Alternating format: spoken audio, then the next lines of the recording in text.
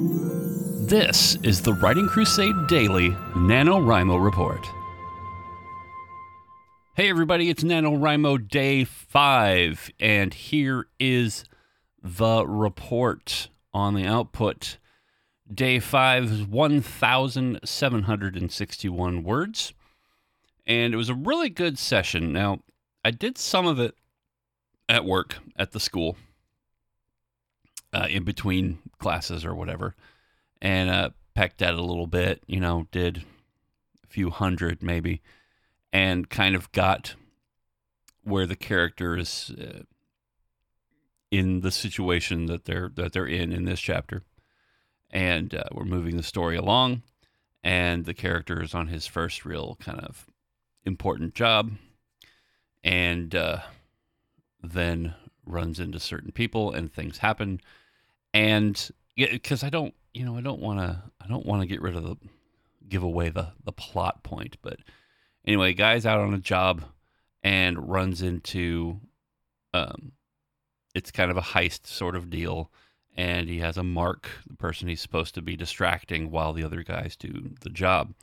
And the person he's distracting happens to be the husband of the woman he's sleeping with. So it creates kind of that's kind of an intense situation. And this really intense situation sort of led naturally to a sex scene. And I'm not much of not an erotica writer by any means, but I have had sex before. And I've had 3 children, so, and I didn't have them, obviously. My wife had them, but that's not the point. It's not really that it's making me uncomfortable. It's not really that it's embarrassing. I just think it's funny that this happened. And so the topic, I guess, for the day is, when I talked about romance suddenly showing up in the plot that I didn't expect to happen, but there it is, right? And so you just go with it. Well, and sometimes the creative voice takes you places that are uncomfortable or that you're not used to doing.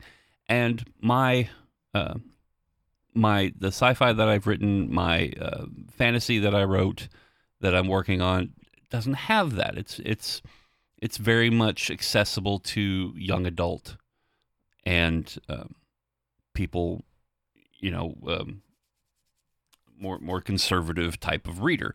It's more of like I said, it's more of a YA. It sort of fits more of a traditional 90s fantasy realm. It's kind of like, Robert Jordan, where, people do things and people have sex, but it's sort of behind, the curtain. Camera sort of pans away, or camera pans up, and what happened, but you don't see it, like it's not erotica.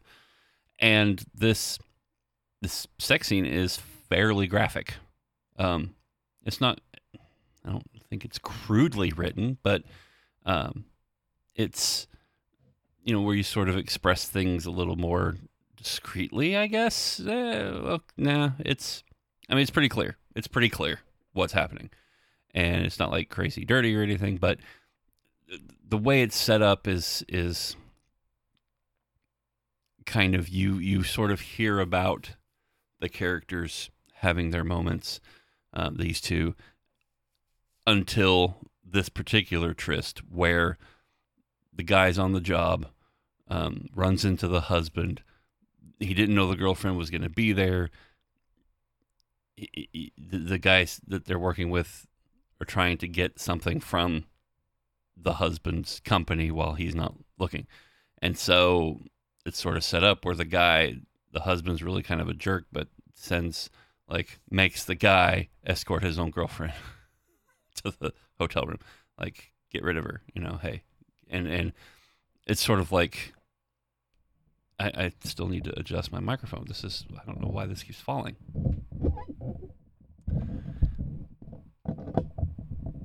And it's just sort of, I sort of set it up. I know it sounds weird, but I feel like it works. Anyway, you go with what your creative voice says this story has to be. Now, if you really don't want to write an erotic scene, don't. You do the whole camera pans up, you know what they did sort of deal. And you write it in whatever way suits the voice that you're going for. Now, a lot of people will say, no, you write what comes to mind. You write what the subconscious writes. You write what you're afraid to write and what you're worried about writing, and don't worry about what someone else says.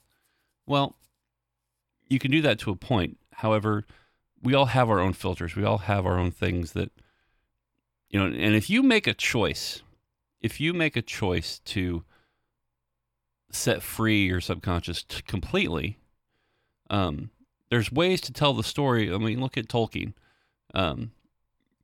If you want to write more like that and sort of a higher voice like Tolkien did, do that if that's what you're going for. And if you choose to set that arbitrary limit, I mean, it is arbitrary. You have decided, you are the arbiter of that, and you have decided that that's what you're going to do.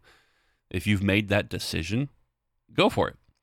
I wasn't sure what I was getting myself into, but it just sort of, it came out and it flowed from the page, flowed onto the, okay, that's not, yeah. I wrote it freely, let's say, and it increased the amount of production of my words that occurred. Yeah, that works. And it was kind of fun. Looking at that, I go, oh, wow, there's a bit of an erotic scene here. This is an adult book.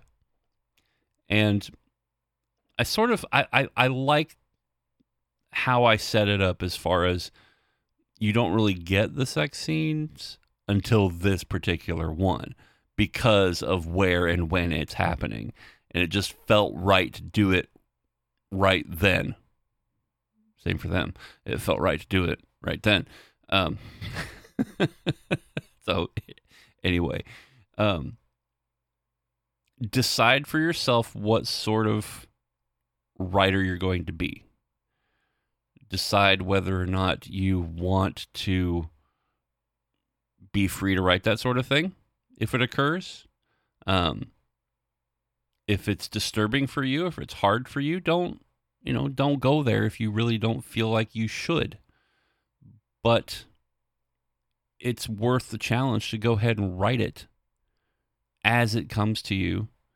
And then later, after reviewing, if you decide, it's not safe for me, it doesn't work for me to do this, either worried about your reputation or worried about like what your spouse might say, or you have to decide who is important enough that means something to you, and then you work with this within those constraints. There's no what's the word? There's no rule that constraints automatically restrict how creative you can be, because often creativity is expressed best under constraints. And I use the example of the original Star Wars films, especially the first two, that George had to work within certain parameters, within certain constraints, and become more creative because of it. And when he did the special editions, it was like, now I'm not constrained. I can do whatever I wanted. So those challenges weren't there anymore. And so, the challenge kind of increases the quality of the creativity. Take Jaws, the production of Jaws. The mechanical shark didn't work, and so Spielberg had to resort to using the fin and the music, and sort of the shark is off screen except for the close-ups towards the end. And it works better. It's more frightening the way that it's filmed than it would have been with a big mechanical shark in the 70s. And so that's become, it's sort of a signature technique in the horror or thriller genres, to sort of use that, almost like the Blair Witch Project does the same thing. It's like you don't see it, but you get the sense of it. And within that constraint of a mechanical shark that didn't work, Spielberg was more creative the way he did it. So you can be creative within constraints, whatever constraints you want to set for yourself. That in itself is a challenge. It's a challenge on one thing to write what you're uncomfortable writing, and that can that can really free you up. That can really increase your creativity, but also those constraints can as well. Making the picture without expressly stating it and doing that in a creative and tasteful way. It can be just as rewarding a challenge and can test your writing skills and improve your writing skills, grow your writing skills just as much. So there's that. Let that be your pep talk for the day. Running total after day 5 is 8,146. And it was, what did I say, 1,740 something words, 1,761. So on the basis of the average of 1,666, the day 5 average total would be 8,330. So I'm only 184 words off the running average. So I'm doing okay there. And this is another thing, like with NaNoWriMo, like I could have written more words, but I got past 1666, and I've decided that as long as I get past 1666, I'm going to call that a success, whether I'm behind or not. I think with 100 and something words, I'm going to catch up probably fairly easily within the next 25 days. Now, I almost didn't record this episode, but I said I've made a commitment to people who are listening. I've made a commitment to be there every day, so I'm doing it every day. It's 11:39 right now, and I'm going to do my darndest to get this processed and posted before midnight. I will be successful, and I'll see you tomorrow.